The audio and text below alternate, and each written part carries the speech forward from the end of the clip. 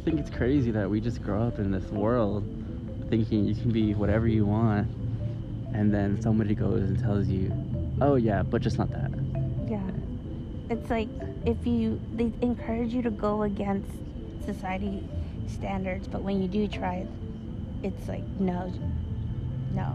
And the funny thing about that is us, we are the society. We set those standards. And it's Who kind made of these rules? that generational thinking of, yeah, be whatever you want, as long as it follows X, Y, and Z. As long as it's normal. And that's so interesting. I mean, What is normal? Like, why? Like, who? What? how do we even get to this point in our lives where we start thinking we're not even going to try anymore? Yeah.